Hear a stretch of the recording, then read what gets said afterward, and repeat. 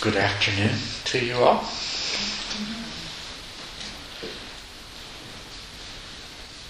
So,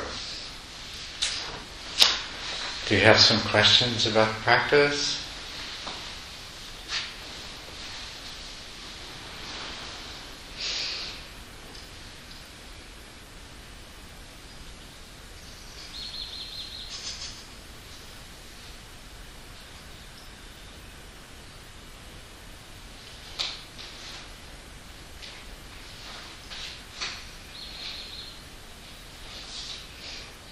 No? No questions about practice? Well, let's see.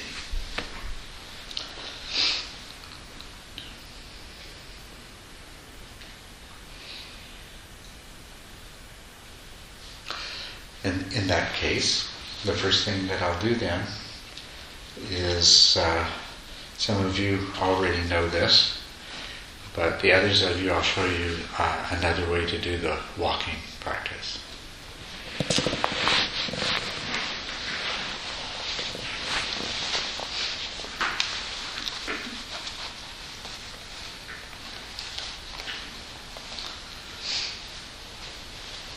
So,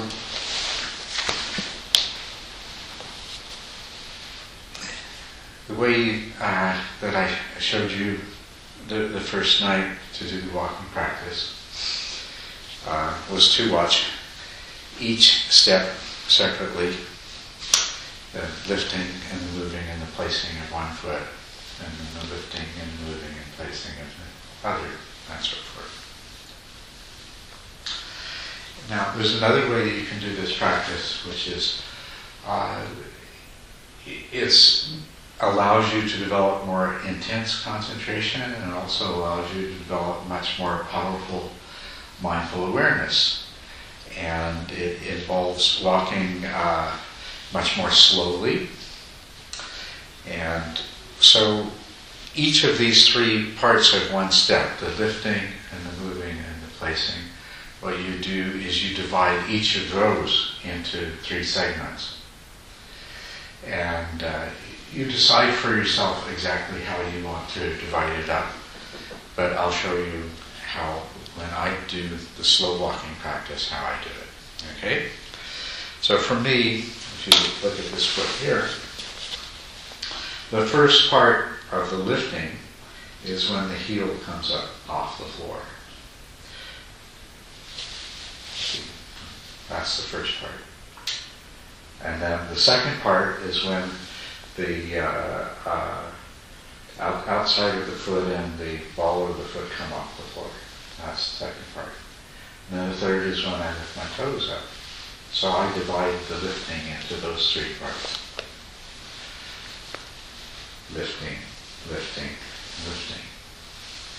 And then the moving is pretty straightforward. There's where you're raising, and then where you're moving forward, and then where you're lowering. And then with the placing, when I'm doing slow walking, I usually put the front part of the foot down rather than the heel. And so when the front part of the foot touches the ground, that's the first part. When the rest of the foot comes down, that's the second part. And then when I shift the weight, that's the third part. So you can see for each step now there's, instead of three parts, there's 9 parts. It's lifting, lifting, lifting, raising, moving, lower, placing, placing, placing. And so you can walk very slowly in that way.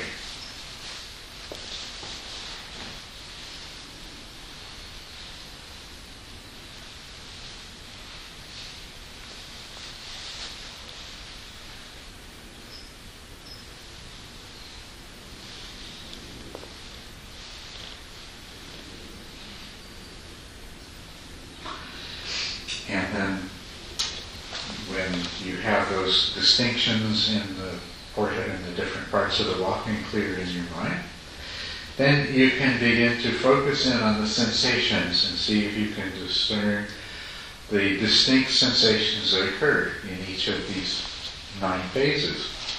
So that, for example, when I'm lifting my heel up, there is a distinct sensation as the decompression of the tissues as I take the weight off.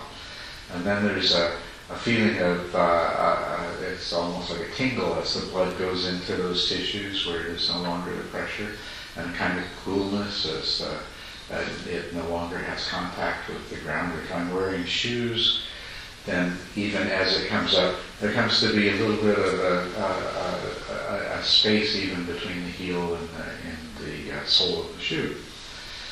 And so I just observe those sensations, and likewise for each part there are the sensations that are present. Even there's a difference in the sensation of raising your foot compared to moving it, compared to lowering it, if you pay careful attention. So you can come to distinguish and clearly recognize all of the sensations that are present in each of these 9 phases of a single step. You can see that you're going to automatically remain much more focused and concentrated on those sensations in order to accomplish this. And that also your mind has to become very, very sensitive in terms of the awareness in order to distinguish those sensations. That's how you can do the slow walking to further increase your skills in both concentration and mindful awareness. Now, you will, after you've done this for a little while, you'll come to recognize the sensations that are usually there for each part of this. And as they become familiar, then you can walk slightly faster and see if you can still catch with your mind all of those different sensations. So that's another way of doing the walking practice. That's good to do when you, for several reasons. If you're feeling dozy and sluggish in your sitting practice, then walking in that way can sometimes be just what you need to re-energize your mind and bring you back to a state of alert awareness. If you find that you're making good progress in concentration and mindful awareness and you just want to accelerate it, then that's another good reason to do that practice. So I'd like you to try that one out and experiment with it and see what you can learn and what you can accomplish from doing that. Okay? Yeah? Might have a question, and but it's totally out of the teaching. I would like to ask your maybe direct guidance. We experience some kind of Dharma practicing in this way, and silent and quiet and go inwardly. But I know some attend other retreat. They also practice Dharma, but use totally different way. For example, fully express our emotion through singing, through music, or through other crying or whatever, and get into the emotion after express all the emotion and get into very quiet and go into the Dharma or some practice. And this is totally different if we keep, those no emphasize quote unquote emotional thing. And I would like to direct hear from you, what's the different or what's the, how I word it, what's the important, not through the outside, go inward directly, to practice. Am I clear my question? Just opinion, just to see how they... You're just wondering about the different approach? Yeah. Yeah. Well, of course what we're doing here is much more direct. And there may be some certain advantages to doing, to approaching it in this other way of getting all of the emotion out, things like that, to create a state of calm. And perhaps that's better for some people than this would be. I don't really know.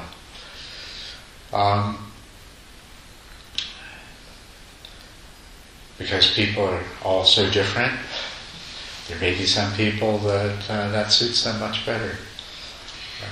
I don't know if that's right. I'm wondering is that it doesn't matter how we soothe all the emotion. This is just phenomena. We still need to go back, and only when we quiet, we go inwardly, we can get into the root directly, and instead of depend on or use the media from the emotion or singing or express ourselves. And that is still stimulation from outside. And if we quiet, that is directed to the root, but I don't know, is that the... Well, the thing, what we're doing, no matter how you start, you've got to do what we're doing. You've got to go inside and you've got to cultivate your own abilities. If you did some dancing and singing first as an aid, as a help, I could see that maybe that would be helpful, but you have to go beyond that. And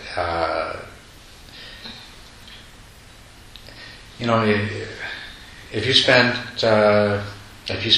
2 hours being emotional and dancing and singing, and afterwards you were very calm, that's fine. But if that was the only way that you could bring about a state of calm, then that would not be a very, in the long term, that's not very. You're dependent upon this outside activity. You can also become calm taking Valium. It's not about becoming calm exclusively. Becoming calm is an important part of it. And so we kind of make a distinction here that there, between those states that are a part of a process, but not the end in themselves, and the actual end and purpose of the process.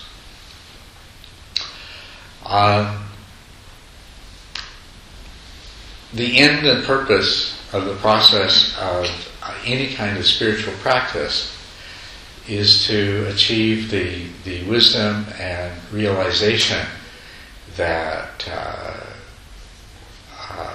brings you to the goal. And in the case of the practice that we're doing, the goal is is that wisdom that liberates from suffering and that cuts the root of desire and aversion that perpetuates the suffering, overcomes ignorance. So that's our goal. And insight is a means to that end. Concentration and mindful awareness are a means to the means of insight.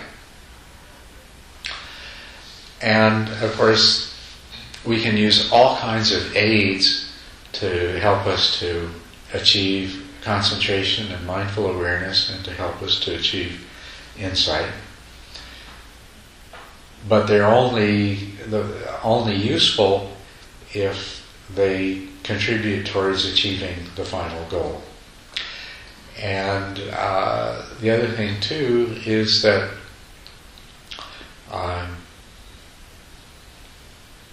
it is a process that takes some time and repetition.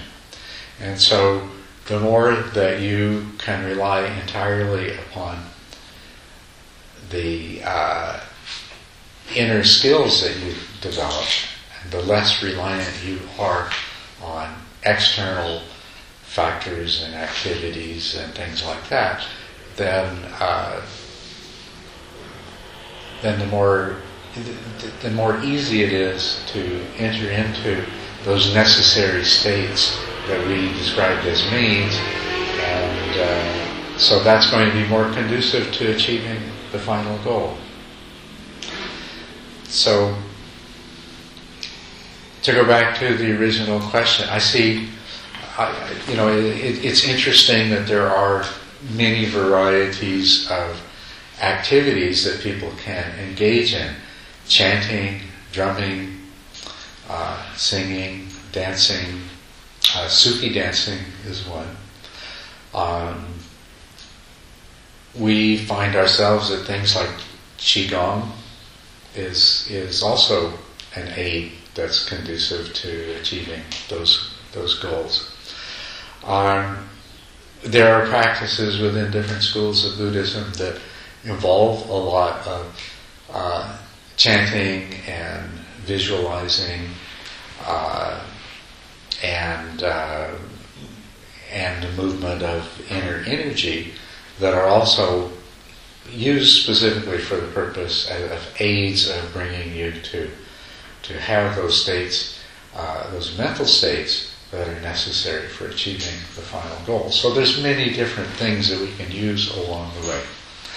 All I can say is what we're doing here is somewhat more direct, and it leads to ultimately to a far greater degree of independence of external phenomena.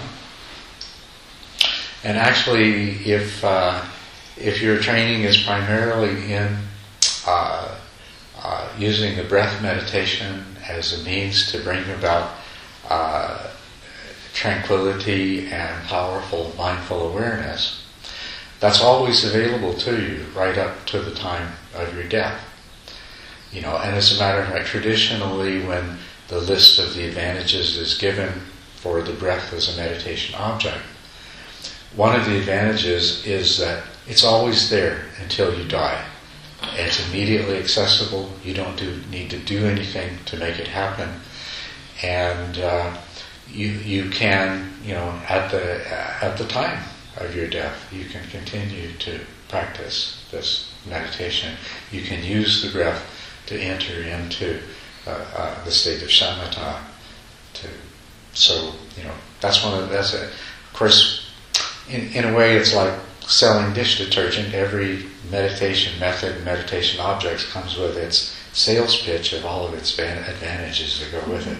But that's one of them that goes with the breath practice. It's always there. It's there by itself.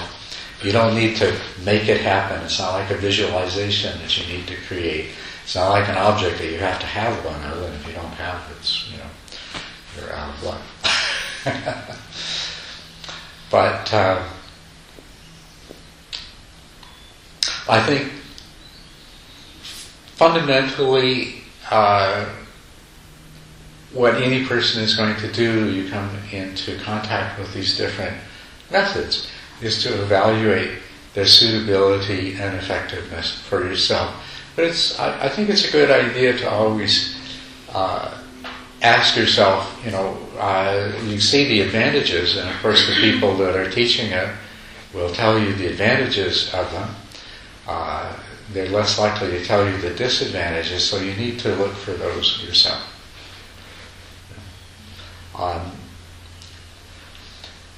Ecstatic states of mind are wonderful, and the meditation practice that we do here produces ecstatic states of mind. But they're not the purpose, they're not the goal. And there are a lot of other things that you could do that could produce ecstatic states of mind.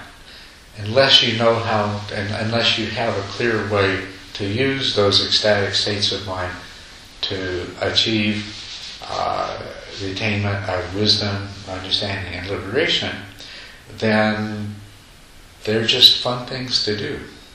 That's all. And so you should keep that in mind.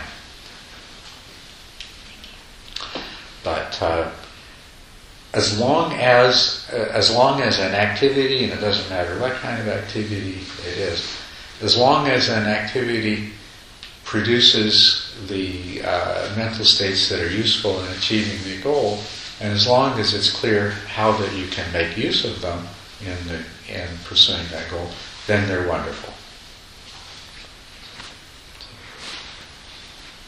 你帮我翻译。有些禅师在盖禅座的时候，在禅座的中间呢，他们是用跑香的。跑香，就是走得很快。那也有的禅师是说精行，但是速度也很快。所以呢，我是觉得说，他们可能并不很了解这个精行的意义，甚至呢，我有时候会怀疑他们对于禅修到底有多大的体证。他是谁？就是说这些禅师的。所以你要叙述给老师听。对对对。OK. I have a statement, and I know that some retreat, some master, teacher, they teaching a different way, and it's beside the sitting meditate, they also use they say 跑香 is very fast, kind of running. Is it running? It's almost running, and maybe one says time and then running, and also even though walking meditate is much faster than we practice here. And the statement is that I just wondering that maybe those masters, they don't know what's the purpose of the walking meditate. So that's the reason they teach so fast. Is that right? 还有还没有完not finished yet. 所以我有时候会怀疑说，他们到底对 meditation 有多大的体证？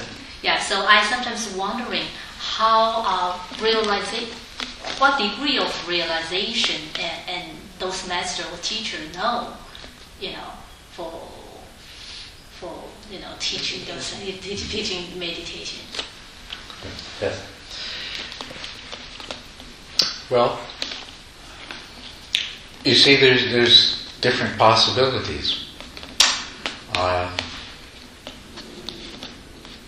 You see, somebody who has achieved some degree of realization,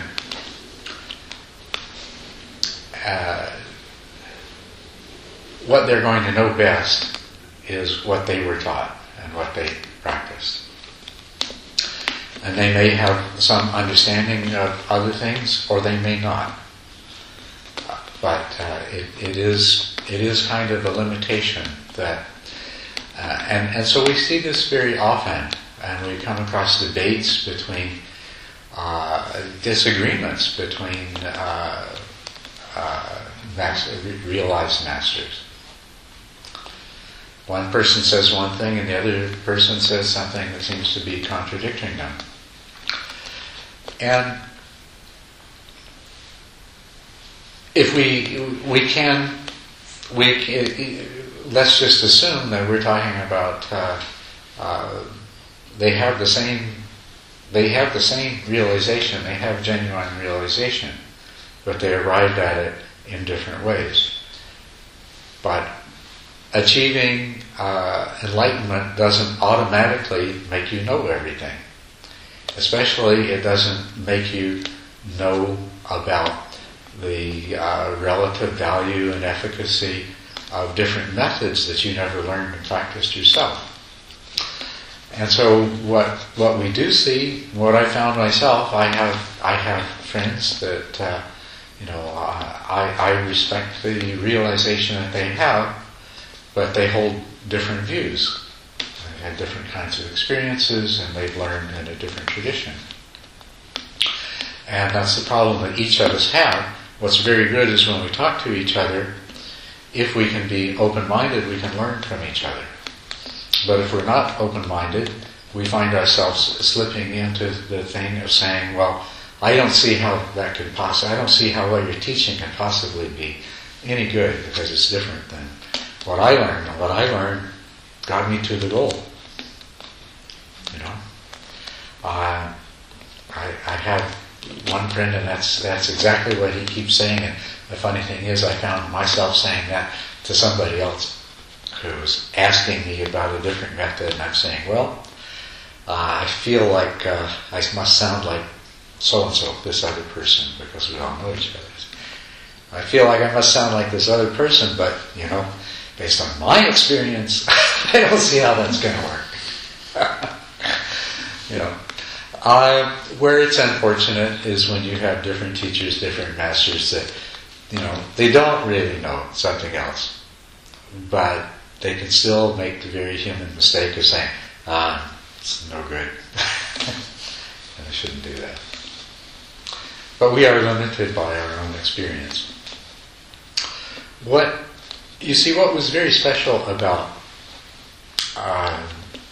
the person that we call the Buddha is, when you become enlightened, there's 4 stages, and the 4th stage, you are a Buddha.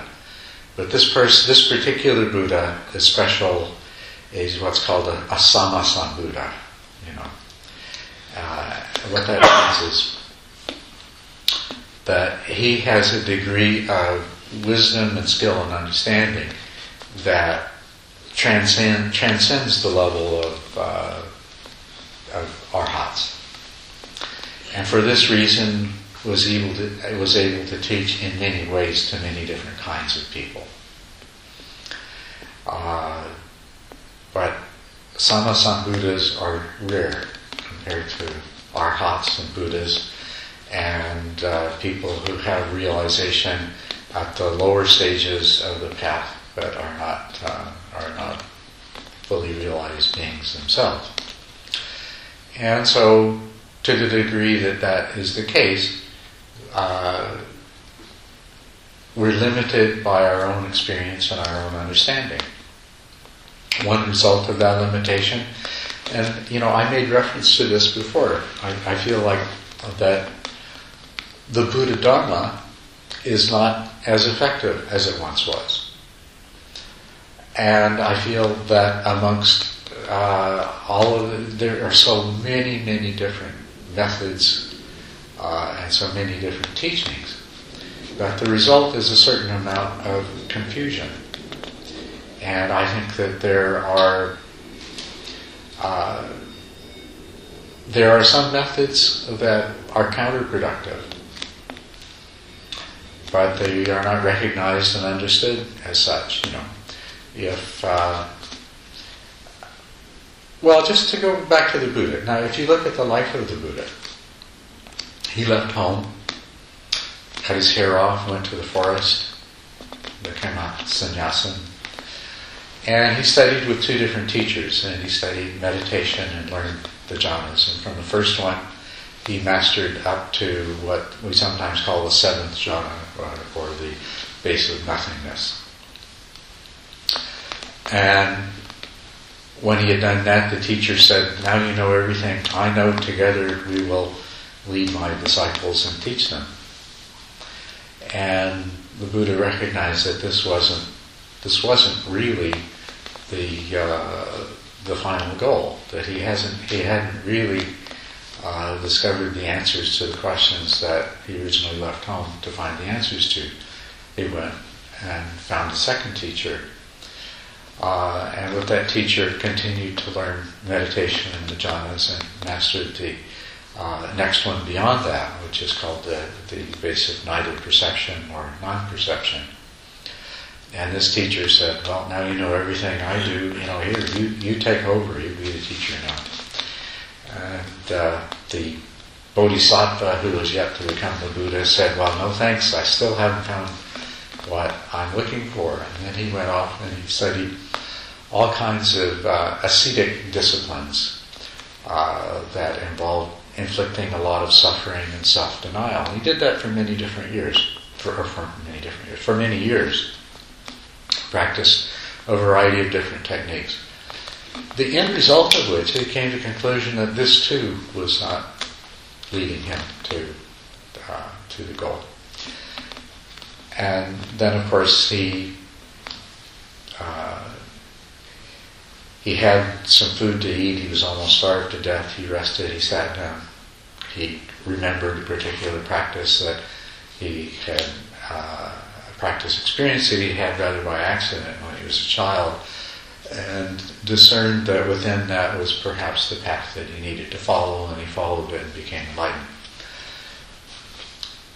But he didn't then teach everyone that, well, the only way you can do it is first you've got to master jhanas to the base of nothingness, and then to the basis of either perception or non-perception, and then after that you've got to go and learn to live on 3 grains of rice a day, and to stand on one leg for 24 hours in the sun, and to do this and to do that. He didn't say that. He was able to distinguish those practices that were beneficial and contributed towards his enlightenment, and that could do the same for other people, and to not bother telling them that they had to do the ones that weren't. He could tell the difference. But that doesn't mean that the rest of us can. If you achieve enlightenment, and part of what your teacher tells you have to do is 3 times every day you've got to stack Coke cans as high as you can reach, you'll probably teach your students that's the only way to become enlightened. You can't distinguish that, well, it's the meditation practices and stacking the Coke cans had nothing to do with it. All you know is you did these things and it, got you to do itself. So, that's, when you come across all these different teachings, keep in mind, number 1, they all may be valid. Number 2, some may be more valid than others. And that you can't necessarily assume either one to be the case. A lot, the traditional lineages are very important, because that's where teaching is passed from one person to another to another. And so it helps to assure that that there is this continuity in the teachings. But they also have a downfall. If you trace your lineage back to the Buddha, and there's 150 gurus in the chain, and every other one developed some minor misunderstanding which he passed on, well, you're going to get 75 gurus worth of misunderstanding by the time it gets to you in the lineage. And unfortunately, I think that's the problem with all these different lineages that have come down to us today, is they all contain a lot of accumulated error. Some of it nonsense, some of it perhaps even detrimental, but there's a lot of accumulated error. So, it's just one of the things that you have to recognize about the way things are. But you know what? We live in a remarkable time. It used to be 100 years ago, say 1909, the ability for people to travel was very limited. Out of all the people in the world in 1909, a comparatively small number were actually able to travel to different areas and to learn things in different places. Most people, the Buddhism that they learned was going to be what was taught at the temple or monastery closest to where they grew up. And for the majority of them, that's the only thing they would ever learn. For a small minority of them, they would travel to other monasteries, but most likely in the same region and in the same tradition. What we have today is all of these different traditions available to all of us. You can, from where we sit right now, you can go find Theravadan and Zen and Tibetan teachers, and you can find Kagyu teachers, and you can find Nyingma teachers and Bon teachers. You can find teachers from the forest lineages of Burma and Thailand, or you can find teachers from the Theravada traditions of Sri Lanka, which are once again different. All of this is available to us, all of these writings. So we're no longer limited to just what happens to be in our neighborhood with whatever accumulation of errors there may have been in that particular lineage over 2,500 years. It's all available to us. Not only that, we have the power of different ways of thinking, learning, studying, examining, comparing, and incredible communication with the internet. We are in a wonderful position that if we don't act like cattle, blindly following the footsteps of the cow in front of us, if we don't act like cattle, we have an opportunity to communicate and discern what are the methods that are most effective and what are the ones that just simply don't seem to be serving our purposes. And maybe they serve the purposes 1,000 years ago, but that doesn't mean that they do in modern life. So we have the opportunity, and this is what I think is beginning to happen, especially as Buddhism comes to the West. You know, it's like the West is a vacuum, and all throughout Asia are all these different schools of Buddhism. And so they're all being sucked into this vacuum and getting mixed up together, and this is the opportunity to have a look at them all and study them and distinguish them and take the realized masters and put their heads in an MRI machine and see if they all have the same results. You know, I think this is wonderful. This is absolutely wonderful. And we need this too. Because, you know, as I pointed out the other day, these traditions, as they pass down to us, you know, with all their cumulative errors, are not producing results fast enough to save the world from what we're doing to ourselves. So our only hope is that with them all coming together and all of us as educated, intelligent people with an aspiration for our own salvation will apply all of our different skills and abilities, both individually and collectively, to both achieving the result and to discerning what are the methods that are most effective in helping as many people as possible achieve the same result. So, fast walking meditation, I probably have never been exposed to the particular practice you mentioned, so it would be unwise for me to say anything about it. But it would be important for someone to compare that practice with the ones that I teach and decide, you know, and the same, what is best for one person isn't necessarily best for everyone, so variety is good. But these things need to be compared and evaluated. Try them out and see what works best. I have added from what my teachers taught me. I have dropped some things and I have added many other things, and I'm always learning. I go to retreats with different meditation teachers from different traditions, and every time I do that, I come back with some new tools to work with and some new understanding that I hope to be able to use and to pass on to other people. Yes? Speaking about the tools, can you give a brief overview of your 10 steps and what the path or the path is after that? And the path after that? Okay. That will take a little bit of time. So let me just check and see what the other question was, because it may be more. Actually, I'm just following her up. I have been in one of those meditations, several. Mm-hmm. And I think they do sit and meditate. But I think the walking part, I think my thinking, I may be wrong. Because in those, very often the Buddhist temple, they have nowhere to go outside. Mm-hmm. So they have to walk inside within the meditation hall. So you sort of go around the meditation hall. It's really meant to be for you to exercise, to get some blood.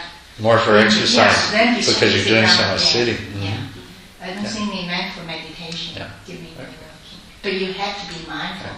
When they say stop, you have to be immediately stop. So, sorry. Go ahead, because this is sort of going to something that's going to take up the rest of our time. So, if there's other questions, it's okay. I'll defer it till a later time. okay. All right.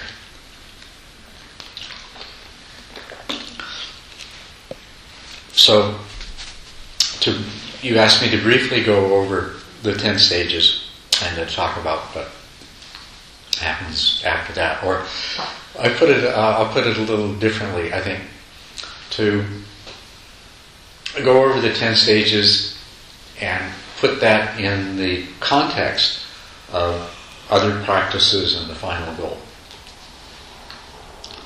So, first of all, these are 10 stages that if you reach the 10th stage, you have achieved something that is known as samatha or shamatha or shine or calm abiding. It's a special state where basically you have brought your skills in concentration and mindful awareness to a state of, for lack of a better word, we'll say to a state of perfection.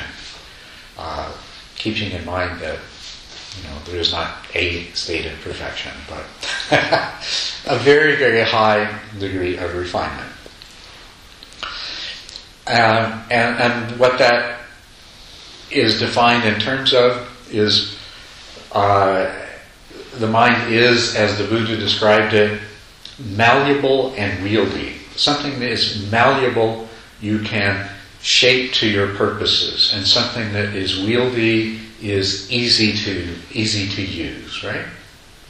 So it's a mind that can be shaped to your purposes and is easy to use. And in that sense, it's a mind that you're going to investigate, use to the purpose you're going to put it to is the investigation of the true nature of reality to obtain an understanding of ultimate truth.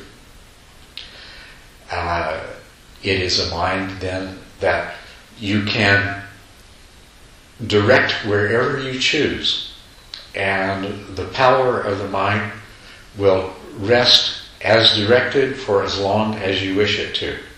In order to carry out investigation, this is a very important quality of the mind, that however, wherever you direct the mind, that the full power of the mind is focused on that towards which you direct it for as long as you wish it to be. Which is a lot of what we mean by concentration. Stability of attention. And also focusing of attention. So as I say, the full power of the mind is available. Now, this is a mind that also is wieldy. It's not that it's locked onto a single object. It's a mind that can move swiftly from one thing to another as things arise and pass away, and thus investigate and discover very directly the nature of impermanence. It's a mind that also, the degree of its focus can be either very narrow and very tight or very broad and very open, so that it can be used to investigate very specific things, and it can be used in an open way to investigate the way that reality unfolds moment by moment. So,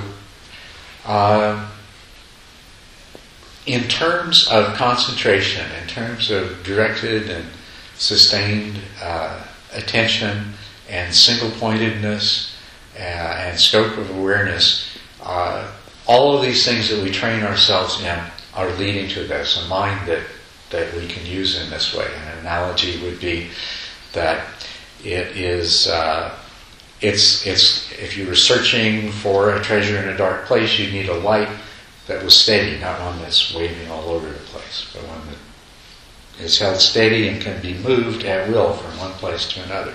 Right? and one that, how flashlights have a little, you can turn the lens and you can spread the beam, or you wide, or you can make it narrowly focused. So it's like that. Now the other thing has to do with mindful awareness, the power of mindful awareness. A mind that's dull and is lacking in clarity, it's like a light that's dim. And you may be able to hold it steady, but if there's not enough light, you can't see what you're looking at anyway.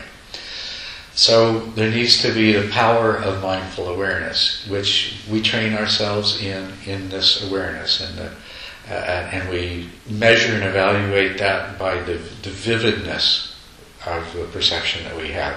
But there's another aspect of this too, which is clarity. Dullness obscures our perception. When there's lack of clarity, we don't see what's really there. If there's something in front of your light that creates shadows and colors and shapes, then that distorts what you're looking at. And so the other aspect of mindful awareness that is very important, it's not just the vividness, but the clarity. It's learning to see what's actually there and to stop projecting expectations, to see without judgment, to see without preconception, to see without prejudgment of what you're going to see, so that you can see what's actually there. So when a person reaches shamatha, they have developed concentration and mindful awareness. And these are two of the factors of enlightenment. Samadhi and sati. There's 7 factors of enlightenment, and they have samadhi and sati. In doing so, through the unification of mind, their mind is in a state of joy. And the word for that is piti, and that is a third of the 7 factors of enlightenment. By reaching this 10th stage, where there is of samatha, they've also achieved tranquility. The mind is calm and clear. And that tranquility, the word for that in Pali is passaddhi. And that is 4th of the 7 factors of enlightenment. There is also equanimity. The mind is non-reactive to what it sees. It doesn't grasp onto or push away from whatever it observes and investigates. And the word in Pali for that is upekkha, and that is the 5th of the 7 factors of enlightenment. So a person who has achieved this 10th stage, samatha, has possession of 5 of the 7 factors of enlightenment. Actually, they also, in addition to that, have energy, which is a 6th of the 7 factors of enlightenment. The only one remaining is called investigation. And so that's really what comes after the samatha. Now, the 10 stages that lead to samatha, the first stage is you have to establish a practice. You have to overcome the tendency for procrastination. The grossest form of distraction of all is the one where you go to a movie instead of meditating. Right? So you have to establish a regular practice and devote yourself to it. Indeed, ultimately, to reach samatha, it has to become really the dominant thing, the most important thing in your life. But to begin with, you have to establish a regular practice. You have to overcome all of the tendencies to allow other things to interfere, to get in the way, the procrastination, the not feeling like doing it today, so on and so forth. You need to overcome all of those. The second stage has to do with the practice itself. You choose an object, any object, a practice, any practice, and it's a question of being able to do it. And of course what happens is the mind is jumping all over the place, doing all kinds of things, drawn this way and that by different interests and concerns. What happens is that something captures the attention. If it captures the attention long enough, you forget the practice. And once you've forgotten the practice, then the mind does what it usually does. It goes from one thing to another thing to another thing to something else. And a large period of time has passed before you remember, oh, this is what I'm supposed to be doing. So, the second stage of the practice is overcoming mind wandering. Your biggest problem is forgetting and mind wandering. You're not even interested in considering the possibility of single-pointedness or anything else at this point. Because forgetting and mind wandering are such big problems, they're the ones you deal with. That's the first stage. Or not first stage, it's really the second stage. Sorry about that. The second stage is overcome forgetting and mind wandering. Now, as you start to get good at that, you reduce the mind wandering down to next to nothing. So you have periods where you forget the meditation object, but they're not long periods, and so the mind doesn't wander all over the world to the future and the past and Taiwan and New York and everywhere else. You lose the meditation object, but just for a short time, and you bring it, then you come back. And you are with the meditation object for a long time. And this is in the third stage. You're with the meditation object long enough that with the meditation object acting as the center to hold your attention, you now start to discover something about the nature of the mind itself. For the first time in your whole life, you're actually able to start seeing what goes on in your mind simply because you've got the meditation object acting as an anchor, and even though it may be only for 5 minutes at a time before you forget again, still, the rest of your life you haven't had 5 minutes in a row where you've been able to be continuously aware of what's going on in the mind. So the third stage of the meditation is very important. You're starting to see the nature of the mind and the way it works. But you still have this problem that you're good for 5 minutes and then you forget. And then you're good for 3 minutes and then you forget. And you're good for 8 minutes and then you forget. And then you're good for 4 breaths and then you forget. And you keep coming back. But after a while, you catch the mind before it loses the meditation object. And then you're at the fourth stage. You never really forget anymore. You've overcome forgetting. First you overcame mind wandering, now you've overcome forgetting. Now you're with the meditation object. Now you're able to spend your sitting practice with an awareness of your mind because it's anchored to the meditation object. And you can see what's going on in your mind. And what you find is that out of all the different things that your mind has got going, there's a struggle to keep the meditation object at the focus. And in the fourth stage you find that sometimes you're centered on the meditation object and everything else is going on in the background. Other times something else has come and it's at the center of your attention and the meditation object has slipped off to the edge. But you haven't lost it. But this is a stage where you're learning a lot about the nature of the mind. Most importantly, you're really making some great progress in developing mindful awareness, the power of mindful awareness. Not only that, you're learning to be mindfully aware not only of the meditation object, but also of the mind itself. And this is what's really important. That's intermittent at this stage, but it happens often enough that you can catch before the mind slips too far into dullness and distraction, and so that you completely lose the meditation object. That's the fourth stage.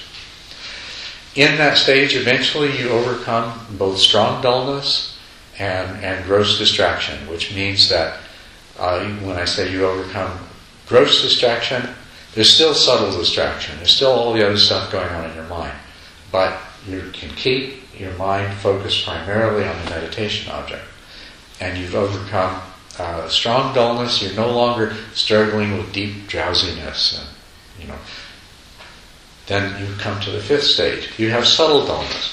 When you have this degree of concentration, you're now at a great danger. The mind can slip into a comfortable, dull state where it stays with the meditation object. But it mostly stays with the meditation object so easily because you're in a state of dullness. And it feels very pleasant.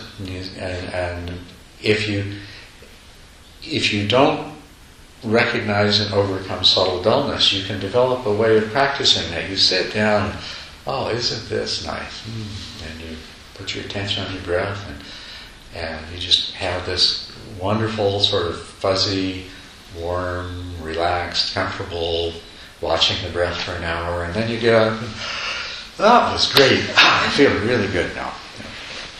But it's not going to get you anywhere.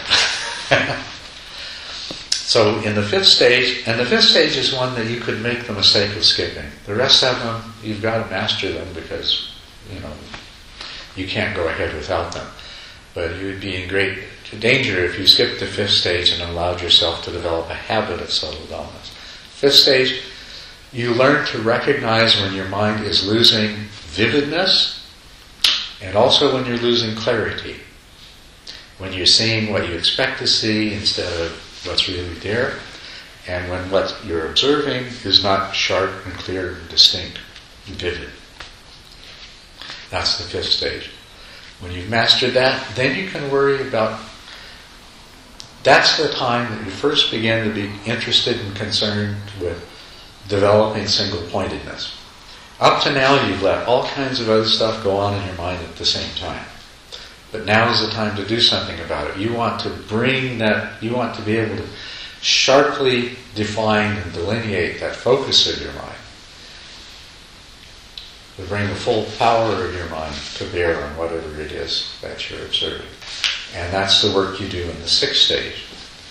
When you have succeeded in coming to the point where there are the only unusual sounds and loud sounds are you really aware of, and only the sharper pains and itches and discomforts of the body really penetrate into your awareness, and only the occasional thought briefly can move into the sphere of being actually known, and just because you don't latch onto it, it breaks up and disappears. Then you've entered the seventh stage. You're able to sit there, take your meditation object, and become quite single-pointed with it. In the seventh stage, though, it still takes constant vigilance and effort. If you relax too much, you'll become distracted and you'll lose it. Or you could even slip into dullness. So you've got to constantly be vigilant. What's actually happening is your mind has these many parts, and there's still parts of your mind that are active, creating distractions of various sorts, and that's why if you're not vigilant, one of them can carry you away. In the seventh stage, your mind starts to come into unification. There stops being these competing tendencies. And so at some point, your concentration and your mindful awareness become effortless. When that happens, you've reached the eighth stage. Effortless concentration. With the unification of the mind and effortless concentration, the sitting becomes very easy. Your body is very comfortable, very still, even suffused with pleasure. You tend to have a feeling of energy in the mind, joyfulness and happiness. And the meditation becomes quite enjoyable. The energy can still be disturbing, and the joy can be exciting, and it's really wonderful, but after a while you start to become familiar with it, and it tends to predominate less, and the energy becomes much, much more refined. The state of mind is joyful, but it's no longer exuberantly joyful. It's peacefully joyful. And this is the ninth stage, where you are becoming familiar and comfortable, and you're starting to develop more tranquility, less excitement and more tranquility. And then, when that's fully developed, you've reached the 10th stage. You have samatha. Now, once you have samatha, then you can engage in those practices which are intended to bring about insight and wisdom. Well, the fact is that you can do those other practices earlier. The single-pointedness of the 7th stage is the absolute minimum level of concentration that you have to do any of the insight practices that are known in the world today. The Mahasi style practice of observing the rise and fall of the abdomen and noting whatever comes along. You have to have a level of concentration corresponding to the 7th stage before you will start being successful with that. They don't teach you the steps to go from the 1st stage to the 7th stage in that technique. You just have to go and sit down and struggle until you finally reach that stage of concentration. And then you will begin the progress of insight according to that particular method. If you look at the teachings of Mahamudra, or Dzogchen, or Tantra, or things like that, they all assume that you've developed samatha before you start doing them. But you can actually start practicing these things at really about the 8th stage of concentration development. You can start practicing them. But you won't really be able to practice them in their best form until you've advanced further along. But you can do them simultaneously. One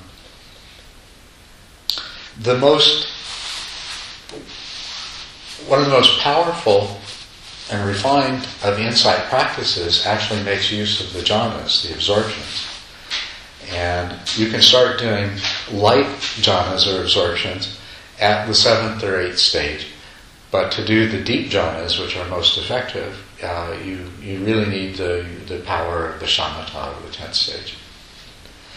So basically, as to what comes beyond, there are these kinds of practices that you can start at the 7th or 8th stage, but they will be most effective when you reach the 10th stage of concentration. And even in those practices which don't stress concentration, like the Mahasi method of insight, you will be at the 10th stage before you reach the stage in the progress of insight where you experience enlightenment. It's a stage called the knowledge of the equanimity towards formation actually corresponds to shamatha. And so when they talk about practicing vipassana before samatha, they're talking about something like that method, that you can, with the 7th stage level of concentration, you can start practicing vipassana. You can move through the insights, but then you have to actually achieve samatha before you're going to achieve the path and fruition.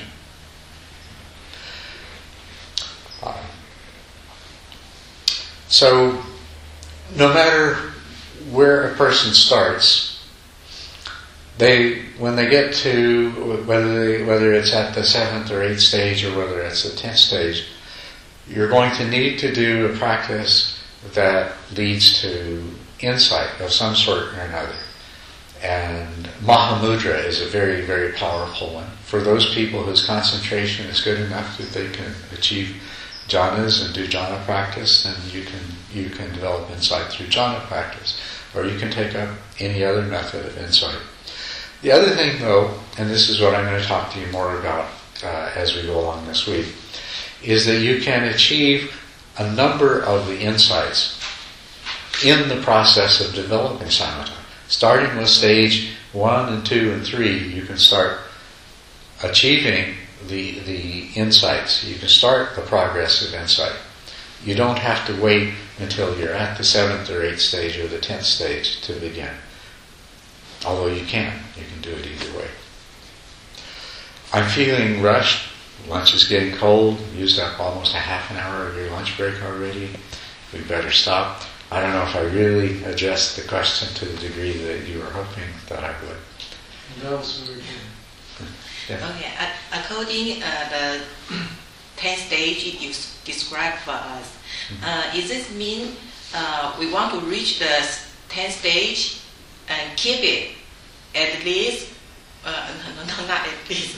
We have to really know non-self and keep, won't lose it. I'm not sure I understand the question. Okay, the 10 stage you described Yes. to us. Does this mean we have to really understand non-self and keep it, won't lose it, if we want to reach the 10 stage and keep it? Well, absolutely. What you want to achieve is the realization of not self, or emptiness of self. And once you do, you won't lose that. And that can actually happen anytime. But the best way to make sure that it happens is to achieve at least the 7th or 8th stage of concentration, and preferably the 10th stage. Maybe you didn't understand my answer. Yeah. See, of the insights, and this evening I'll talk to you about the insights, about Vipassana. But the crucial insight is the insight into not self.